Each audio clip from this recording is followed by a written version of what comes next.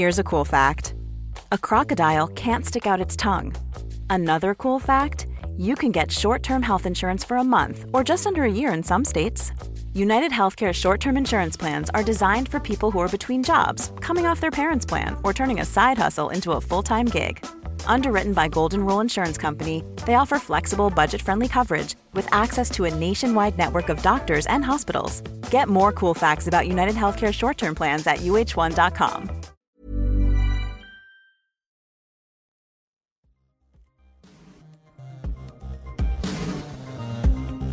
Hello everyone and welcome back to another episode of It Ain't Weak to Speak. My name is Sam Webb and I'm here to share some of the most epic conversations I get to have with some of the most fascinating people on our planet. Every episode is dedicated to elevating the conversation around mental health because it ain't weak to speak. I'm a massive believer that a conversation could change and save a life for the better. Thank you for joining me on this journey.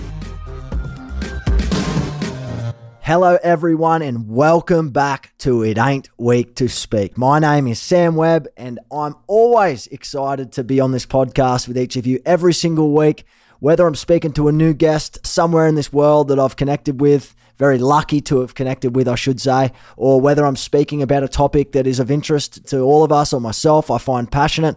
I hope that you're loving it. If you're a returning guest, thanks for sticking with me. Don't forget to subscribe. Hit the subscribe button, please, for me. Subscribe to the podcast because not only will that help us grow and, I guess, climb the podcast ranks, but as a community, like collectively together, we'll be able to get this podcast heard by people all over the world, and you just don't know what the impact that could have on them and what part of the episode that they may be listening to that might make a difference in their life. Don't ever underestimate that. So thank you for subscribing. If you're a new listener, welcome. I hope you have an epic time here. I'm looking forward to it. Let's get straight onto episode number 73 for today. Now, I'm bringing onto the podcast today a guy by the name of Mark Crown. Now, a lot of people probably aren't so savvy or know about a name of Mark Crown. They're probably thinking, who the hell's Mark Crown?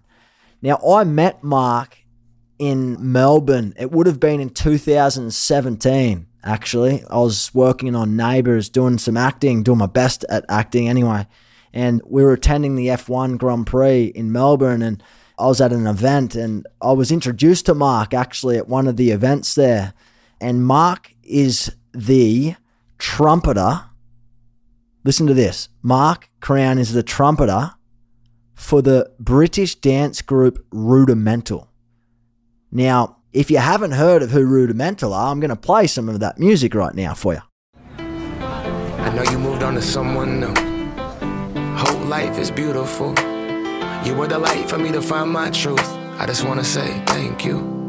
Leaving to find my soul. Told her I had to go. And I know it ain't pretty.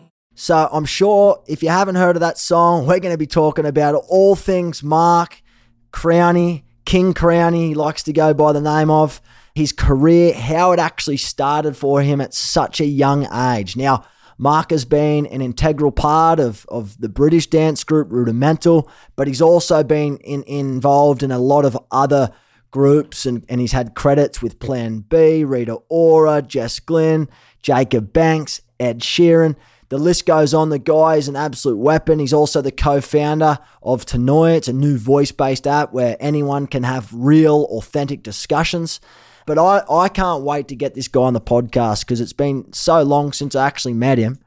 And he was kind enough to give me his time in between getting back on tour and whatnot. He's got some exciting things in the pipeline. If you're an up-and-coming artist or you want to get into music or you're just interested in how it all works and where it starts, I urge you, this is the podcast you don't want to miss.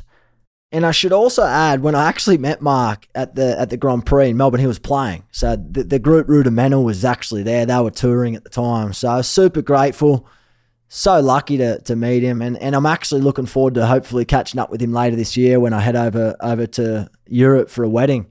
But he's an all-round legend. The guy's a wealth of knowledge, an absolute genius at what he does. And I just don't want to spoil any more of it. So let's just get him straight onto the podcast and let's welcome him with the biggest open arms.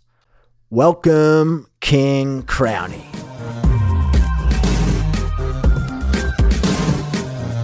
Well, welcome onto the podcast, Mark Crown, Crownie, brother. Mate, it's good to see you. I haven't seen your head in a couple of years. Tell me mate, about about 5 or 6 years. It's been a long, long time, man. And thanks for having me on. Appreciate it. Nah, mate, I'm really, really stoked to actually have you here today and have a chat to you. Learn more about, obviously, what you've been up to the last few years, but obviously, you know, where it all started for you and your journey with music and all that sort of stuff. I just want to rewind a little bit and just fill the guests and the listeners in, obviously, as well, who might be tuning into this podcast right now. I met you in the F1 in Melbourne. Oh, the hell of a day.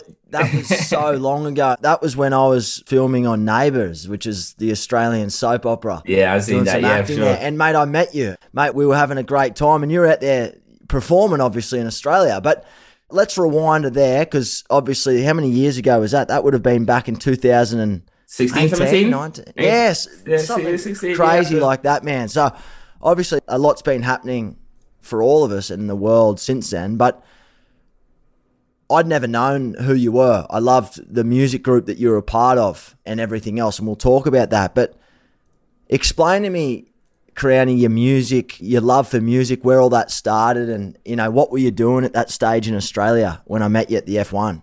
Well, where did it all start? I guess if we go right back, it was how I was inspired at primary school, actually. And to this day, I am still in touch with my first music teachers back at primary school because they were such an inspiration to me. And, you know, they told me a lot of good things early on that stuck with me through the journey of becoming a musician, that it was only right that it kind of at least could acknowledge that I've taken some of that advice and I've kind of reached the potential of what they thought I could be. And it was due to the fact that we had a school assembly and the music teachers brought a couple of music tutors into the hall and they did a couple of demonstrations of different instruments they teach at the school. And if any students were interested in learning how to play any of these instruments, come and see the music teacher after school.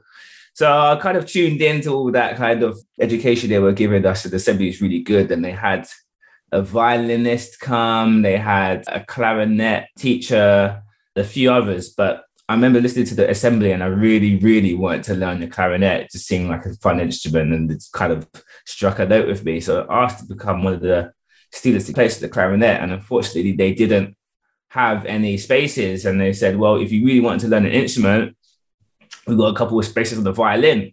So I was like, not quite sure about the violin. Was it quite? Maybe if you said something like, I don't know, a saxophone is a little bit more closer to the clarinet. But whatever happened, I ended up picking up the violin and my music teacher found out, well, kind of monitored how I got on, and they kind of pulled my mum to one side and was like, look, I'm really good at music and, you know, I should kind of concentrate on this. And I did grade 2 within 6 months of learning the violin. And then they gave me the opportunity to learn another instrument, and instrument happened to be a trumpet. And they just had a spare trumpet in the school that nobody was playing. And it was like, look, we'll get you a trumpet teacher, see how you get on with this. And then from then on, man, it was just the trumpet kind of took the lead in my life. I kind of carried on, did grade 5 in 2 years. I got a music scholarship into secondary school where I did like extra couple of hours of music. I kind of started going into different bands at school. So I started to learn jazz. So how old were you though when the teacher pulled your mum aside and said, you know, your son's very talented? How old are we talking here? 10. Did you know you were talented or did you need someone to tell you that you were talented? I guess at that kind of age, you don't know really. It's just a fun thing. I just had enjoyment out of it. I couldn't really explain why, but yeah, I just kept having fun. And my mother and everybody around me was very encouraging and kind of like letting me get on with it. So, you know, I kind of just flew away with it. And as I kind of got older, it's quite evident that this is kind of one of the good things I was good at. And it started to become a really kind of serious career path around the age of, I guess, 14. Wow, 14. Yeah, 14, 15. You know, it's kind of between that and computers. I was quite nifty on computers. I used to just love, you know, programming on an old PC I had at home. did one or two things on the computer I probably should have done so. But you're one of those hackers, eh? When you're young, yeah, there's a couple of Trojan horses went flying here, there, and everywhere. Mate, my computer blew up because I had a Trojan horse, man. Yeah. Okay, so we're talking 14, 15. You're kind of tipping the scales, and that's kind of where it goes real serious, professional, so to speak. So before that, you were doing it for the love of it. You had fun. Was music something in your family, or it was just in your side of path? Like, does your family play music? Is music something that has been in? Well, no. Well, my mum used to be a backing singer. She used to love playing music around the house, and I think that was a big part of me being kind of connected to music, listening to it from a very early on, and just having it in the background, listening to all the greats. Aretha Franklin. I even had some Elvis tapes I used to whack on. Earth, Wind and Fire, all those kind of wicked bands. And, I just kind of just gravitated to that kind of sound, I guess. And from then on, it just kind of matured into something I really wanted to pursue and doing quite seriously. So when you say you found out you wanted to pursue it and you want to take it quite seriously, I mean, that's still a young age, 14, 15, for someone to know exactly kind of what they want to do with their life. How am I going to get there? Did it kind of just all play out for you because you mentioned that you got a scholarship into secondary school. Let's just clarify that. Is that high school? Is that what you're talking about? Yeah, high school, yeah. And I know that you went on and studied at one of the best music schools in London, being Trinity College. So talk to me through that kind of transition. Where and when was your first kind of break as a trumpeter, and how did that kind of play out for Crownie? Yeah, no, I think it got really kind of serious to me that I wanted to kind of take this to another level when I was hired to play in like a local musical theatre production. And I think it was like 16 and kind of got my first taste of what that life could be like. And, I quite enjoyed the experience playing with other musicians, kind of being a part of a wider production, a bigger kind of purpose to why I'm doing this thing. But what I think was one of the best things I got out from working that young. And, to put in context, there are a history of child prodigies, young people being ridiculous at playing an instrument, even way younger than I was getting jobs, 11, 12, that just were born with the actual talent to get there. So, it's not a weird thing to be kind of working professionally as a musician young, but kind of going through the process that I did, it was quite evident to me that, this requires a certain amount of dedication and time to be able to do what I do professionally, and with the longevity of being able to keep getting work and keep getting noticed and a name for yourself. Because if you're not on top of your game, there's always somebody else that could come and do your job. Yeah. Kind of like you're replaceable to a certain part. Exactly, everyone's replaceable though, I guess, in this day and age. There's, as you mentioned, like you can have so much talent and kind of get some really great opportunities, but at a young age, like when you reflect, and I want to talk obviously a lot more about all this stuff and the music side and, what was your greatest success and the moment where you thought, fuck, I think I've made it. What do you put that down to, the difference between like you? I like asking some of my guests this, like, you can have talent, but if you don't nurture the talent, if you don't work hard, like sometimes people don't transfer that into success. What did Crownie put it down to? Like, what did you do? What do you believe in? I think I was quite fortunate to identify what I want to do early. I think that's what a lot of people struggle with. And when I was in my mid-20s, I knew people still were struggling with figuring out what they wanted to do. I think it has a big impact on where you kind of head in life, where you kind of head, which kind of route you take. And I think because I was able to kind of identify this is what I want to do, put enough dedication into it, have the people around me to kind of guide me and give me the advice that is needed, which you don't really actually realize you need at such a young age. And there was a couple instances I did rebel, but I think those were some of the factors that kind of got me to where it got me. And yeah, I think definitely identifying what you want to do early and having a kind of route, a clear route of how you intend to get there. That's the other kind of challenge I think people struggle with as well. Yeah, it's so hard. I mean, even people in there, and you're talking about this at such a young age, like I feel like that's pretty rare. Like to have that kind of direction and mentorship and knack as to where I want to get to, how I need to get there. It's very admirable, but I feel like it's rare. Like people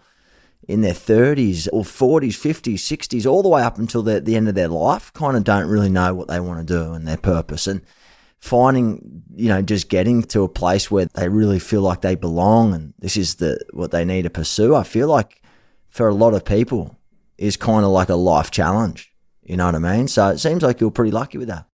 Yeah, no, I would agree. I was pretty lucky with it. But I think what also contributed to that was having the infrastructure around me and opportunity. That's what a lot of people don't get. And I think having the opportunity to listen to other musicians play music from that early kind of put that idea of, oh, this is quite cool, you know, maybe something that you might not be exposed to every child. So it kind of, for me, especially within the arts, that kind of thing needs to be exposed at a young age, because to be good at what you do, or, you know, it takes time. Yeah, it does. It takes a lot of time. And especially even doing something quite technical, like playing an instrument, having a head start on that can never be a bad thing. You know what I mean? So I think it goes down to, you know, having opportunity, the type of thing you want to do, and how easily it is to get to where you want to get to. A lot of these things is a lot of big fishes and there's a small pond. So, you know, you gotta come ready for that. And I think that's what kind of got me to where I got me right now. In fact, yeah. It's extraordinary, man. And talking about your journey and where you are now, you look back and you are where you are today because you've made certain choices, you've worked hard, you've been, you know, all the great things, and you've probably had trials and tribulations along the way, challenges where you've probably second guessed yourself and thought, is this the career for me, and all that sort of stuff, which we can talk about. But what was your turning point? What was the breaking point for you in terms of like my breakthrough? You know how when artists, and we talk about actors and singers and musicians and anyone kind of in the arts, we call it like a breakthrough. What was your breakthrough role or your opportunity? What was that? Well, the music industry is small. So I think the kind of breakthrough was with the previous years doing a lot of like session work for other musicians and other artists. So for instance, I did a couple of sessions and stuff I was hired to do, there's this show in England called, what's it called again? It's a music show on BBC. Jules Holland, that is it, Jules Holland. Yeah. I got called to play trumpet for Janelle Monáe. So she came down to the UK to do this kind of, it had like a promo show. It's one of the big shows all the artists would do. I guess it's kind of like the magnitude of what X Factor is without it being X Factor. Yeah, kind of getting that session work and being in front of people that heard me playing trumpet, you know, kind of got me other sessions with other artists that I was working for. So slowly, my kind of trumpets were coming on loads of other people's albums. But I guess the kind of biggest turn point was just after I left my job as a music teacher. So I was actually, after I graduated music at Trinity. At Trinity, yeah. There was a trumpet teacher, music teacher, primary school music teacher, and I kind of did that for 2 years. And I think what that taught me was that I very much had a plan of this would be a stepping stone onto me being a full-time performer, because that was always my goal, to become a full-time performer. And, you know, kind of learning, teaching music with kids was kind of a stepping stone. It was an easy way to get, you know, that kind of regular money that you need at that age, that, you know, you learn a trade that it's not so much, there's a lot of jobs for. So it's good to be able to get that for a couple of years. But it really built my passion to be a performer. And luckily enough, I knew one of the boys in Rudimental, and funny enough, the guy I knew, Piers, hired my old hip-hop jazz band. I had a hip-hop jazz band, like an 8-piece band with like 2 rappers. Oh, did you? My friend played saxophone, yeah, I had a keys player, drummer, so it's kind of like a live hip-hop band. And Piers actually hired us to play at this venue called Hackney Empire. And me and Piers kind of lost touch for a couple of years because he went up to Leeds to learn music production. I stayed in London to learn jazz, trumpet, and he gave me a call out of the blue. Well, actually, no, it was out of the blue. It was through my friend Josh, who was our mutual friend. Yeah, he said, look, I need a trumpet solo on this track. You know, it's potentially getting signed. Yeah, do you mind coming over to my house and having a go? And I had a go. And a couple of weeks later, it was number 1 and just Rudimental were on tour. And I was going around the world with them guys. So, yeah, it was kind of that kind of turning point. It was around, I'd say, probably between 2011 and 2012 is where it kind of got a little bit more serious as me becoming myself as a touring musician. And, you know, off the back of working with Rudimental, working with other artists like, you know, Rita Ora and Ed Sheeran and others, and, you know, getting my trumpet on different records. And yeah, it just kind of stemmed from that, really. So that was a little launch pad. That is incredible. And I mean, going to, you know, your mate's house and kind of just shooting the shit and playing the trumpet and just going from there to like having like a Rudimental hits. They were creating hits, you know what I mean? And then being on the road and touring all around the country, Coachella, all these events, like Far out. That must have been a quick change for you. It was a quick change. It kind of happened. It kind of just went flip.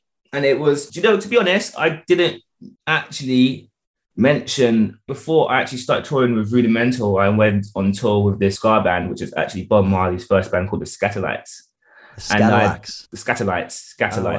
Scatterlights. Yeah, I did like a 6-week tour over in South America. So that was mainly my first taste of what touring would be. I loved traveling.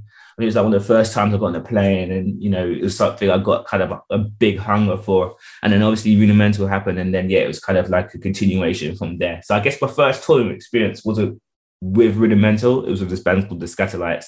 But then Rudimental being the main for the past 10, 12 years now. Yeah. That is huge. And so now we do the full 360 here, when I met you back out in Australia all those years ago, you were on tour, weren't you? Yeah, we were on tour. For Rudimental? Yeah. Mate, yeah, Rudimental, yeah. What a some amazing tracks, man. Like, was there one to you that was kind of like a standout where you were playing on tour and you went, far out, I think I've actually made, like, I'm hitting some of these dreams I wanted to do my whole life, and I'm here doing it. Like, was there ever a splitting moment like that for you? Well, one of my favorite tracks is on the first album called Hide, which wasn't actually like released as a single, but it was with Sinead Harnett, and it's just it's a sick track. I just loved it. That was the track that really, really done it for me in the early days. But, we had a load of hits kind of that came through. Like Field Love obviously was the first big kind of worldwide hit, which actually brought us over to Australia. And the other one was Not Giving In. That made quite a big headway, and that did very well. And we had one with Emily Sandé, Free. That was a big one. And then the other big one was Waiting All Night with Ella Eyre. That kind of had a big stint. And I think what kind of evolved from that was, I think, more instrumentation in music and music production was starting to be a little bit more appreciated.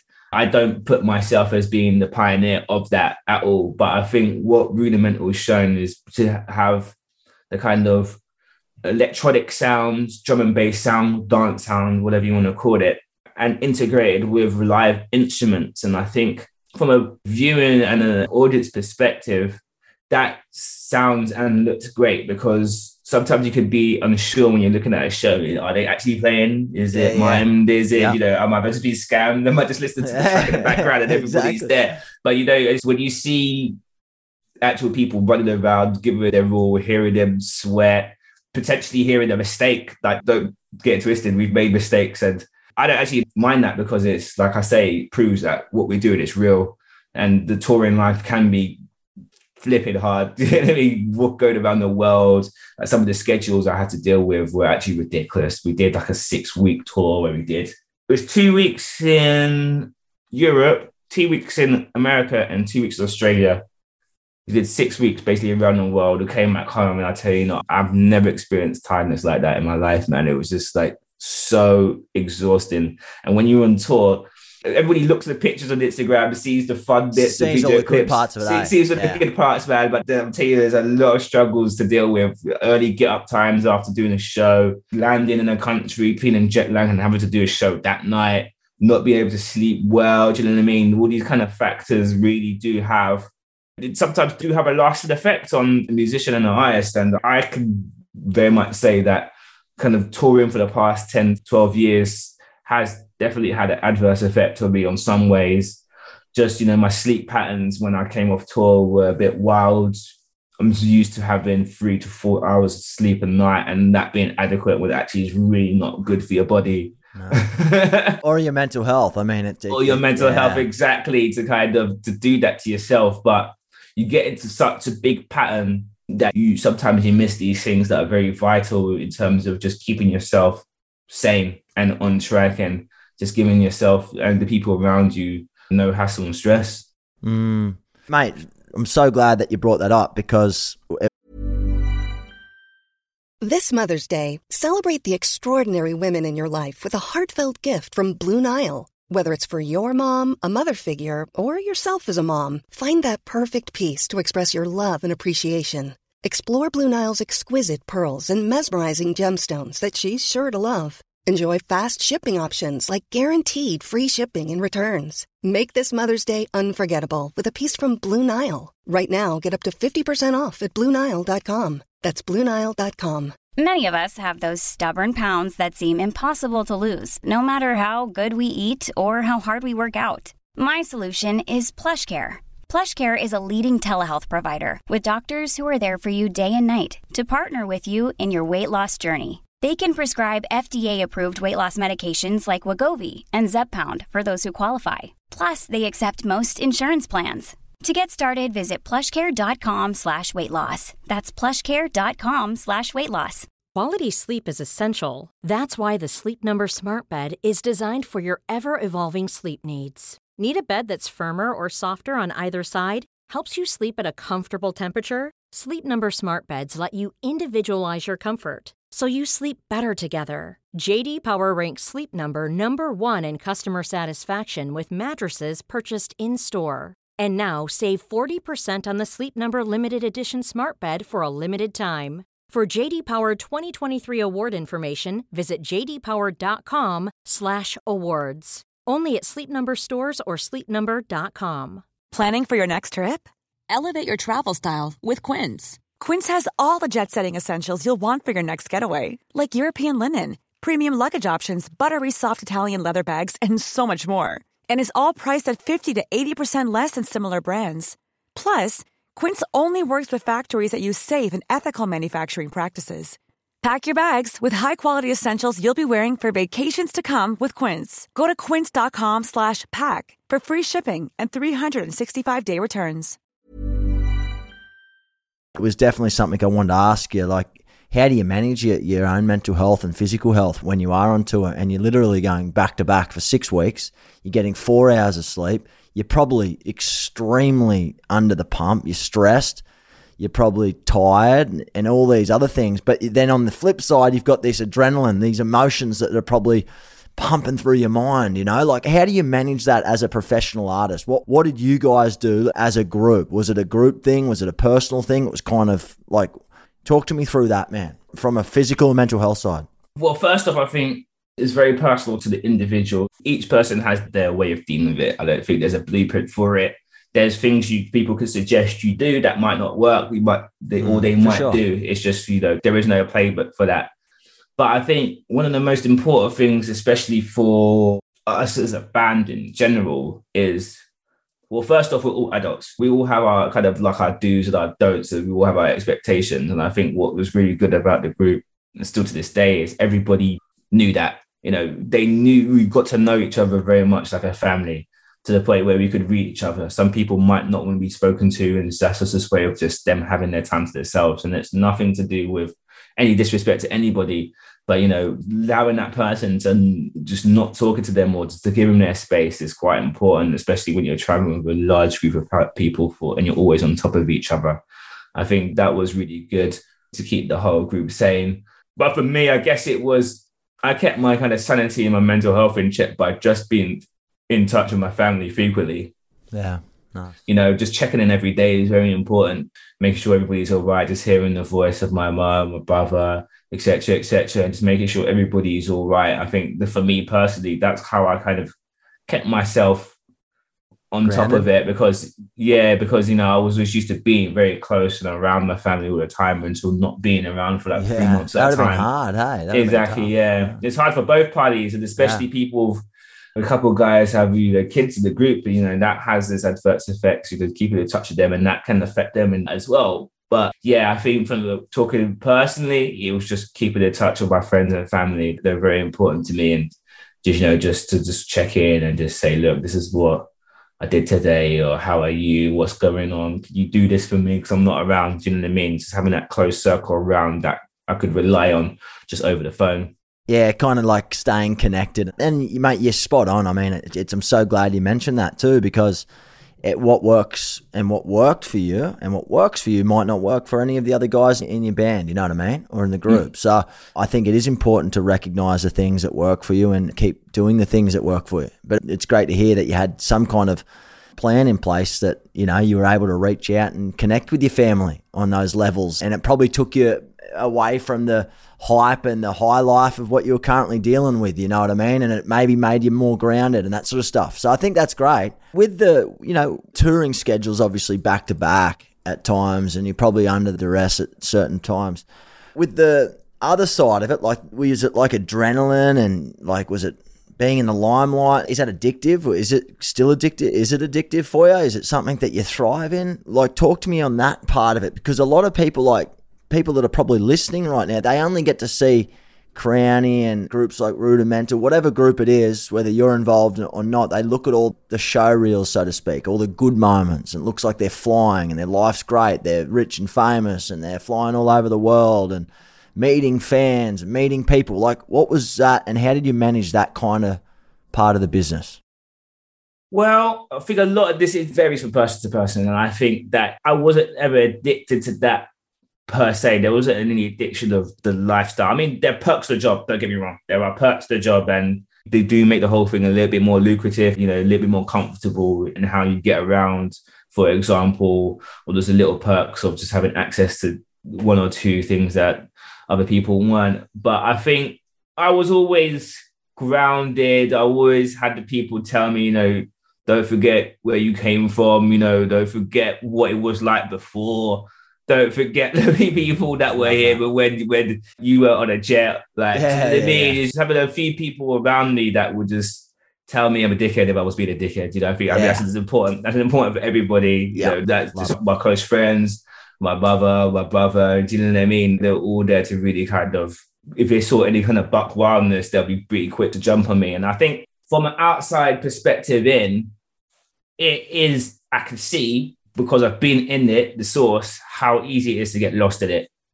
It's not always intentional, but that's not always understood, because on the outskirts of it, you're driving a Mercedes, or, you know, you're getting looked after, you got a bodyguard or whatever, you know, like you say, we always see the good sides of it, but there is a lot of shit that has to get dealt with behind the scenes that do affect how other artists might react to things they shouldn't. And I think there's been loads of kind of examples of that, you know, people lashing out potentially when they're meeting a fan, for example. And it's not necessarily that they're just trying to be that diva-ish. It's, you got to understand that sometimes when I finish a show, sometimes I can meet 15, 20, 25 people. Do you know what I mean?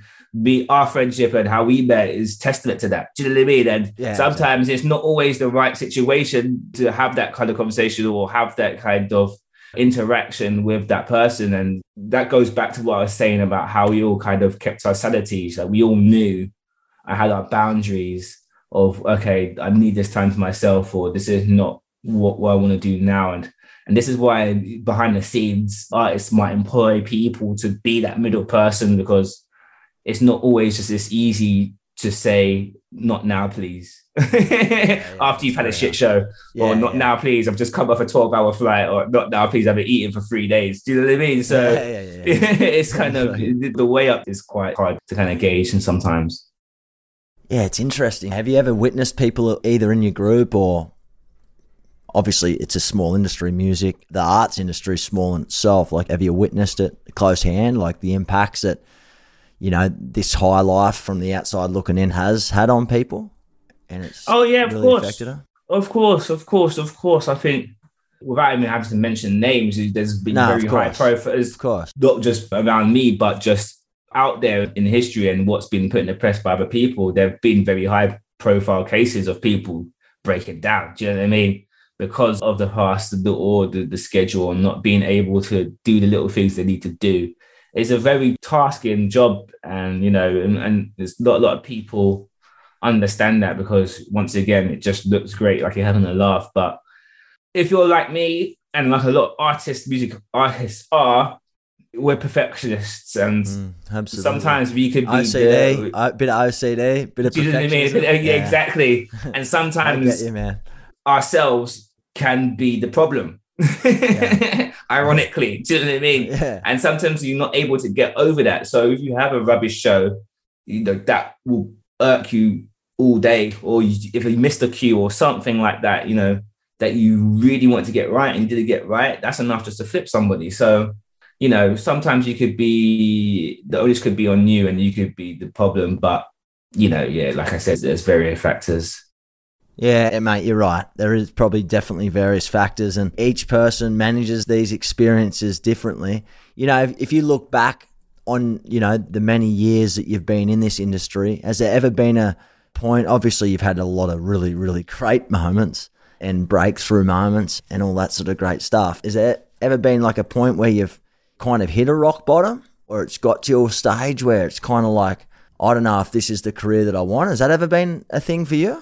No, not really. I wouldn't say there's been a rock bottom per se. I mean, there might have been times where I felt like I wanted to do something else. And that's always possible because fortunately I can not do this for a while and then come back. You know, it's just the kind of flexibility and freedom that the job can give you. And I guess you could call it as a perk of the job. Not everybody has the perk to leave their job for 6 months and maybe find another job just like that, or get the job back that they had. Do you know what I mean? And I think there is what you have to go through to become an artist or an instrumentalist or a musician. What that entails is, like I said in the beginning of the podcast, is the dedication and time that you have to put in to become the person and you are, the artist you are. And with that, there are things you might miss along the way that you needed to do that you haven't. And it was always being in your back in your mind. And resentment in this game is just horrible. You don't want to be resentful. You don't resent something you haven't done, because it's just the worst thing. I've always said it's better to be what if, you know what I mean? It's just like, that didn't work, as opposed to what if I did it? What if I tried? Yeah. Do you know what I mean? It's better. Kind of accepting it. Accepted it. Yeah. It's like, at least I did it. And it wasn't the best experience, or it wasn't an experience like I thought it was going to be, but at least I could go away, but okay, right, I've tried it. And I think that's kind of important. And that's what I've been able to do still while touring. Do you know what I mean? I've been able to kind of do my own thing. I was not solely just like stuck on Rudimental. Like I've been doing other things. I have been working on other projects. I have been working on my own music. I've been working with other artists, and it keeps the job fresh. Helps with your sanity to keep you in the game, to keep you match fit, be able to do other stuff. And, you know, you being around this game, you learn other things that you might want to pursue or try. Like, for instance, I never was into music production. And even when I was learning music, it was offered to me, but it was never really something that I jumped at. But now music production, I've kind of learned it over the past 10 years. And part of that has been being around the Rudimental guys and seeing them use music production, kind of learning on the fly. But right now, the modern musician is very important to be able to be kind of savvy with technology, at least be able to record yourself, because the past 2 years have very much proved if you weren't able to record yourself at home, or if I wasn't able to record trumpets at home or do my music production, my work would have completely ceased. Yeah. Because I was just not I wasn't be able to be adaptable. And in this game, you really have to be adaptable. One thing I see if I've got any advice for any young musicians out there is, learn how to record yourself to a decent quality, because, you know, one, you'll be able to do more. 2, you'll be able to kind of work within your time scale, and 3, you'll be able to turn around things quicker, because right now everybody's lost time and everybody's quit. Everyone's impatient, man. They expect things like yesterday, mate. That's really, really solid advice. And mate, I love that, because there's no doubt there's a lot of, you know, musicians listening to this, people who are aspiring to be artists at some level in their life. And mate, speaking of, you know, working over the years with Rudimental, are you still involved? Yeah, still involved. Yeah. Where are you at right now? Where is the career at right now? Because I know you've worked with, obviously Rudimental is how I met you, and that's been a big part of your journey and your life so far. But you've also been involved with a number of other great, exceptional, huge artists because of the, you know, your skill set. So what are you working on right now? Where are you currently at in your career as of today? Well, right now, we the boys are working on some new music. We're quite in contact with throwing some new ideas around. So there should be new... Is that the Rudimental boys? Yeah, there's some new stuff coming out this year, and getting back on the gig circuit and all that. I'm also working on some of my own music. I had a couple of releases last year. It's kind of like soft house releases. But I'm going to kind of just like build on that now a bit more, and kind of just build a body of work that I'll be able to kind of get a little bit more momentum on, and be able to like kind of and DJ more. So I'm just basically working on like 5-6 of my tracks in the moment. So you're doing your own music production as well on that. As playing, are you playing is the trumpet involved in that as well? Yeah, some of the trumpets involved in the tracks. Yeah, but my artist name is King Crownie. So you kind of work within my kind of remit is the soulful house kind of groove based type Afro genre. So I kind of have a lot of groove based tracks that I'm working on at the moment. And that's kind of my plan to be able to get that done. Get someone that's released over the summer and moving into the autumn and winter, and try and capitalize on some of that next year and get myself gigging a little bit more on the gig scene under my own name. Yeah, oh, cool. So, all right. So, traveling, and kind of creating your own brand under King Crownie. Mate, I love that. And I think that's really important. And as an artist, you're always probably trying to create, right? That's like the kind of natural progression for me, as kind of what's happened so far. You know, I've kind of learned how to play my instrument, kind of learned how to teach it. I've worked with a group who use my skills to kind of amplify their tracks. And now it's kind of a little bit more my time to interpret my voice and my ideal vibe of music that I want to kind of put through express myself basically a little bit more through my music, which I haven't done over the past couple of years because I've been kind of touring and doing other things. And if you've kind of been in this, you need to kind of sit down and really go through it. And kind of like this is your own baby, so you can invest all of the different pieces and parts into it and make your own decisions on the direction and what it is and how it sounds. Because I'm sure in a group, it's kind of like you're not just the decision maker. The decisions are all spread out amongst everyone, plus the record label, the producer, you know what I mean? So it's kind of like, yeah. Would I be right saying that? Correct. Yeah, very much correct. Yeah. Okay. As of today, and being on tour and stuff and working with Rudimental, getting King Crownie off the ground and, releasing your own kind of tracks and doing all the production. Do you work with like an agency or a production company or like a record label, like Universal or any of these republics? No, I mean, no, not really. I kind of just do it off my own back. One good thing is, I've made a lot of contacts. So I guess a lot of kind of like that agency managerial legwork, I've kind of got that network anyway. I've got an agent who kind of looks after our bookings. But it's kind of just utilizing what I've kind of worked with and who I've met with over the past couple of years and just starting something a little bit more fresh. And it seems to be going well. Yeah, I've got a lot of the tracks, I say 80% finished. And just trying to just figure out a kind of strategic way to kind of make the most of what I've got.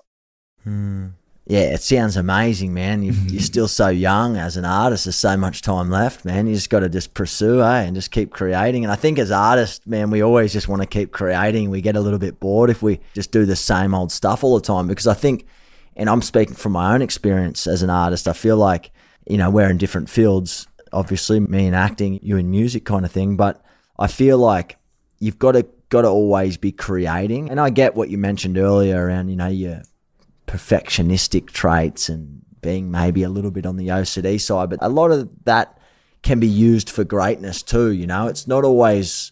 Sometimes people look at things like, I'm a perfectionist or I've got OCD or anxiety or whatever along those lines, and they automatically think it's a negative, but you can actually channel that into doing really, really good work. Like I've seen a lot of artists suffer with sometimes not even diagnosable mental health challenges like OCD or perfectionism. I'm certainly not saying that that's what you've got by any means, but it's kind of a pretty common trait in this industry of arts. And I feel like people use that to their actual power and it can transcend them into greatness. You know what I mean?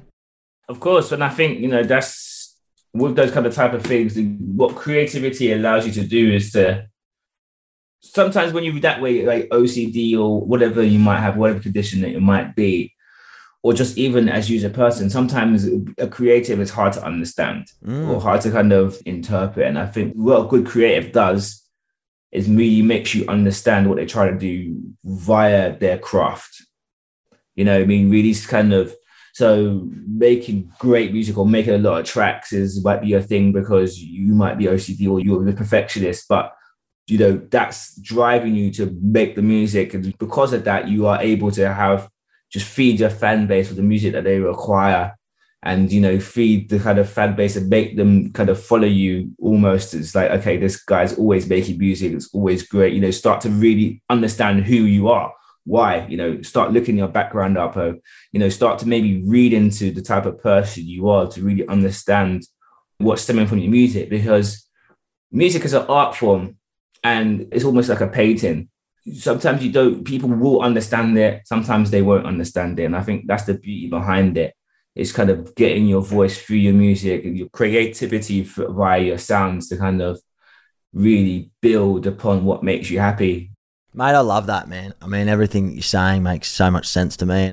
It's really, really great stuff, man. I'm glad that, you've had a very successful career and there's plenty more great times to come. I can't wait to hear what tracks you've got in the pipeline. Yeah, nice. I'm looking forward to it, man. Yeah, man, it's exciting. And I'll definitely be linking up with you when I'm over your neck of the woods way later this year.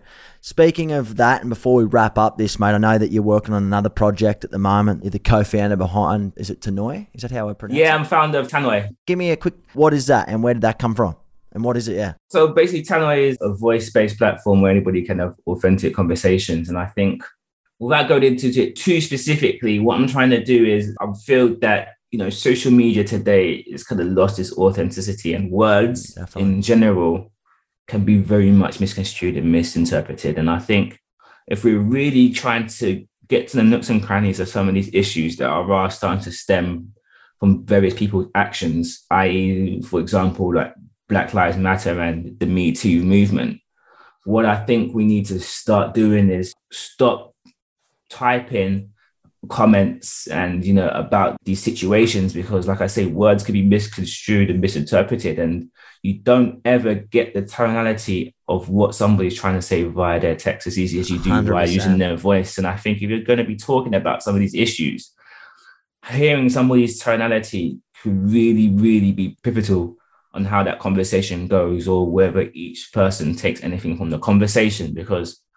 for sure, somebody could type something and it looks a bit off key, a little bit racist or whatever. But if you could hear how they say it, or you can really get the context of the conversation, might be not that intent. Yeah, you can see, oh right, that wasn't their intention. Let me actually take the time to explain to this person why you can't say that, or why that came across to say a certain way. And I think that's what I'm trying to be able to kind of build upon. It's like a community that can really speak about these issues and really start to conversate with each other, because also not everybody has the power to write and say exactly what they want to say via the written text. If you're not educated well enough, or you haven't had the kickstart, you might not be able to do that. And I think what everybody does have is the power of their voice.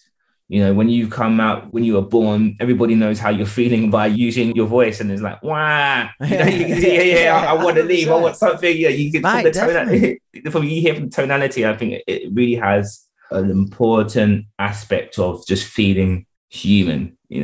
All these trolls online, I don't want it to be about pictures or video.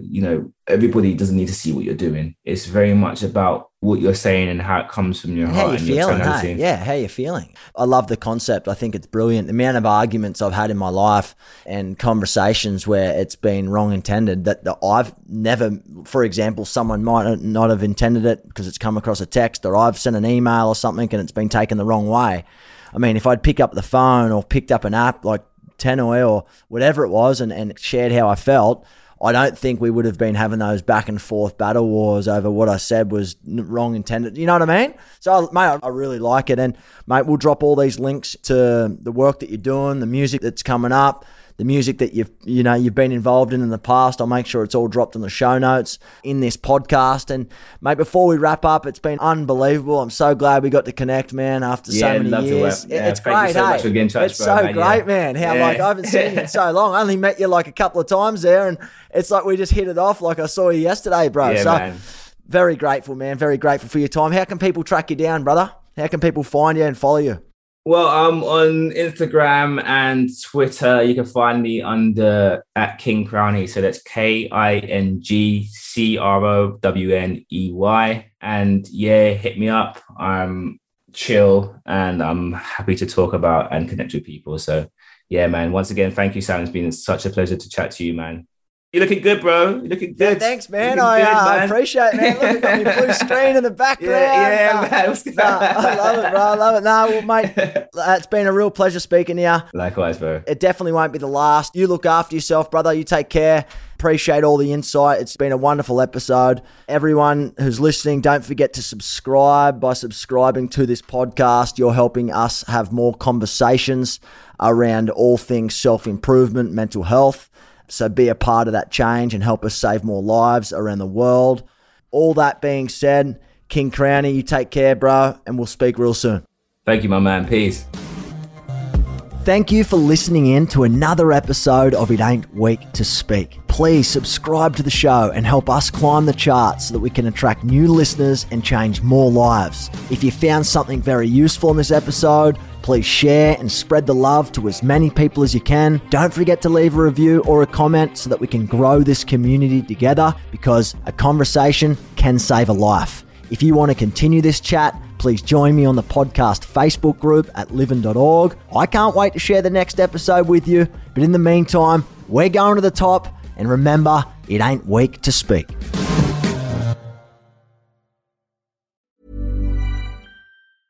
Normally, being a little extra might be a bit much, but not when it comes to healthcare. That's why United Healthcare's Health Protector Guard fixed indemnity insurance plans, underwritten by Golden Rule Insurance Company, supplement your primary plan so you manage out-of-pocket costs. Learn more at uh1.com. Mom deserves the best, and there's no better place to shop for Mother's Day than Whole Foods Market. They're your destination for unbeatable savings, from premium gifts to show-stopping flowers and irresistible desserts. Start by saving 33% with Prime on all body care and candles. Then get a 15-stem bunch of tulips for just $9.99 each with Prime. Round out Mom's menu with festive rosé, irresistible berry chantilly cake, and more special treats. Come celebrate Mother's Day at Whole Foods Market.